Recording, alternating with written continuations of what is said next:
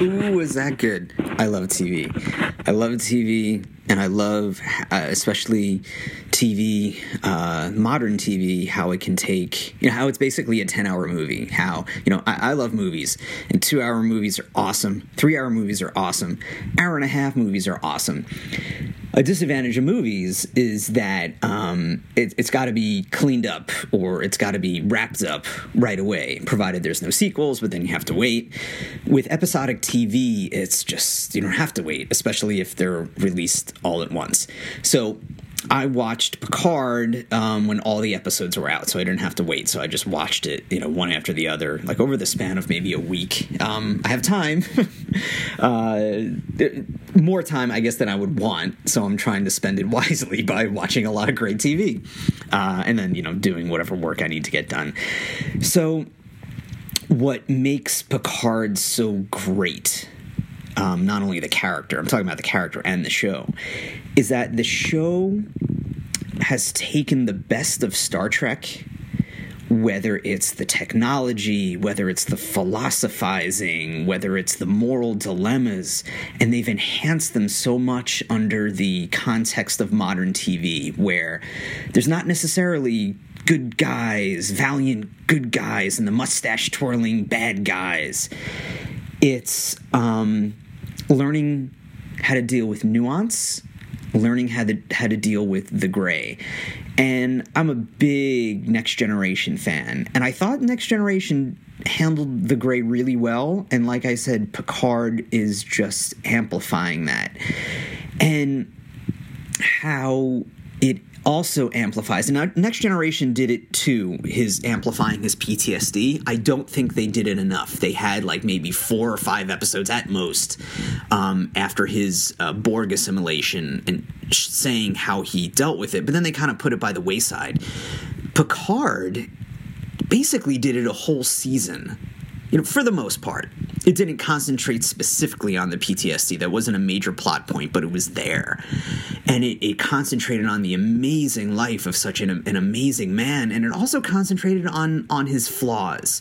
So his flaws being how he's the guy to fix things. And even though he's fixed things before, it sometimes doesn't work out for whatever reason. Things beyond his control. As brilliant as he is, he's wrong and he's infallible. And that's what makes, compelling TV, and that's what makes compelling people. I mean, I rarely say the term no one or everything, or I rarely, at least I've been learning not to use the all or nothing thinking, but, no one is infallible. And that's what makes humans, humans. And that's what the show, especially this season, has tried to convey. And it's even conveyed that even non-humans can be infallible. And that's what's great about by non-humans, I mean what they call synths in the show. Because, as humans, we could hold the synths up to an ideal about things aspects of our lives that we want to happen, whether it's unlimited thinking capabilities, superpower, strengths, immortality, the ability to calculate these amazing problems and equations and scientific problems instantaneously. But then the show also talks about the downsides of being synths as well, whether it's kind of like a naivete or an inexperience or holding on to that exact calculation of things without the human nuance that's in there. So I thought Picard, the show, did that really well. Now, Picard, the character, and just with Patrick Stewart's performance, now I remember like the first season of Next Generation I did not like. I thought it was really cheesy looking. I thought the acting was kind of wooden. They were starting to, develop a groove. And by season 2, they got it. I think it was Riker's beard. As soon as Jonathan Frakes grew the beard, the show became great. So it was working that out, and I think Picard started with such a history of just the universe and the characters and this world, and even if you're not a Star Trek fan, I think someone can still appreciate just the emotional weight that the show can bring, along with the performances of Patrick Stewart and the rest of the cast. Now, if someone is a Star Trek fan, seeing all the old characters come back, but not come back in a way of fan service, not come back in the way that Rise of Skywalker did, oh, let's just bring this person back because, yeah.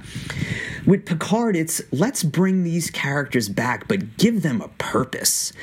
Give them a point of returning. Give them a context of returning.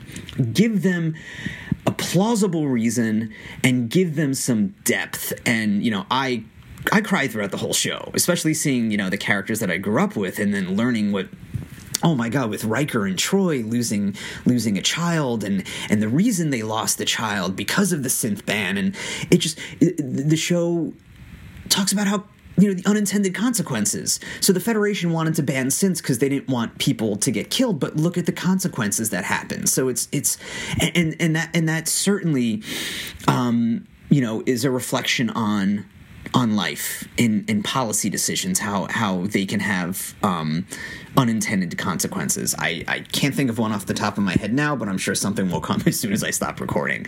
But they're there, and the show illustrates it well, and how.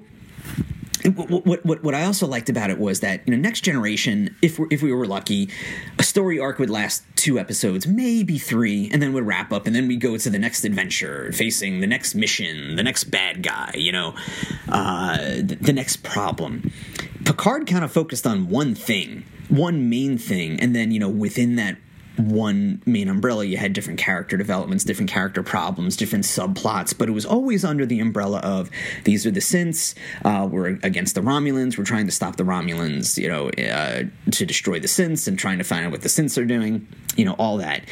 So, it did it really well, like seeing 7 of 9, seeing the Borg. Oh my God, seeing Hugh. I knew Hugh was back, and I was kind of pissed that I found out just by looking at the internet. It's like, oh my God, Hugh. I didn't think I would watch this show because I didn't want to pay for CBS Access, but now I have the free trial month. I'm like, well, let me watch this. So I knew Hugh was there, but it was still great seeing Hugh. And then finding out about Icheb, finding out, bringing these old characters back, but giving them a purpose, like I said, and giving them a fair purpose, not just, fan service. I really liked Elnor, his plot line about just how that character grew and how he was attached to Picard from a very young age. Seeing the different types of cultures, which Star Trek is also very, very good at, and seeing their point of views. And they didn't really concentrate so much on the Prime Directive, but the Prime Directive being not to interfere in cultures, and even though we could disagree with a culture not trying to not having the Federation bestow their viewpoints on it. I think the only problem I had was the character of Agnes. Alison Pill is an awesome actress. I know her from. I forgot the name of the show, the Jeff Daniels show. I forgot. Whatever. But I first saw her there, and she was very good in that. So there's nothing wrong with her. I just thought, her arc, when she killed Maddox, the reason they gave for it, I don't think was strong enough to justify murder. So that was one. The second thing was when the other characters found out that she killed Maddox, there really wasn't too many consequences for her action. I mean, she felt terrible, and, Dr. Soong said, shame on you, but there was no consequence, really. It just kind of like, all right, well, she made a mistake and she really believed this, therefore, we just let her go? So with Picard Season 2, I really hope they explore that some more, because that was kind of left a lot by the wayside. That was the only thing that bothered me with this show. The other parts of Agnes's character were great. How the mind meld and how she struggled, but it was just the I guess the justification of murder and basically no consequences for it. So I would like to see that explored in the coming seasons. So when Picard quote unquote died at the end, you knew he was coming back, so that wasn't a big deal. Well, for a second I'm like, well, what are they going to do? Continue the show without him? So maybe for a minute I was like, oh, he's not coming back. But then I'm like, oh, of course he's going to come back. Of course, the show was fucking called Picard. So it was justifiable, and it made sense how they brought him back. So maybe, he was a Borg and now he's this body, so it'll be curious if he has any unintended consequences from that. So I like how they ended it with a whole new crew on the Serena. So I'm so curious what season. I would imagine there's going to be a season 2. So I'm so curious what that's going to be like. Is it going to be episodic missions, or is it going to be one overall thing? I hope it's one overall thing. I kind of like that better, but with major stakes. With Star Trek, the stakes, again, with the exception of a few episodes, weren't too high. You knew they were going to get out of it. Every once in a while they would throw in a character death or something major happening, but for the most part, you kind of knew they would get through. For the second season, I hope they bring back, again, not in a fan service way, but, there's Dr. Beverly Crusher, Wesley Crusher. I would love to see Will Wheaton back, and just to see what those characters are up to. And who was the other doctor who replaced Crusher for a while? Oh, I forgot her name, but she was cool too. She was on for a season. I want to see the whole. I want to see LaForge. I want to see the whole damn crew there, and just to see what they're up to. If they're still alive, what they're doing. So they kind of threw the spice in of the different characters. Oh, and one other thing I wasn't too fond of, and maybe this is a little nitpicky, when Picard sent out the stress call towards the end, and then there was the Deus Ex Machina, where the hero comes in and saves the day of the Federation, and then Riker was there all of a sudden, so that was a little fan servicey. So there was, I think, some fan service in that, how the Federation came at the last minute and how Riker just happened to be there. It was cool to see him, but he just happened to be there. So I really like what they did. I hope the show continues for a while. Patrick Stewart's just awesome. I saw Patrick Stewart live when I was in college, and it was him just giving a lecture on, his life and career.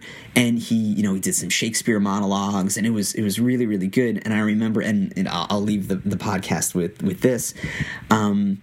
I remember that he said, the night wouldn't be complete without a tribute to the great Jean-Luc Picard. So we're expecting like a monologue from Picard, and all Patrick Stewart did was I think he sat in a chair, he stood up, he fixed his pants, and then he sat back down. Like the way the way that Picard, and I think a lot of the actors, because the uniform was a little tight and it would like scrunch up and you would have to pull it down. So we kind of did that. So oh, and then let me just end. I already said I was going to end it, but we'll see if I end it talking about Data. Data's died so many times, but it looks like this is going to be the last for Data. It was a good death.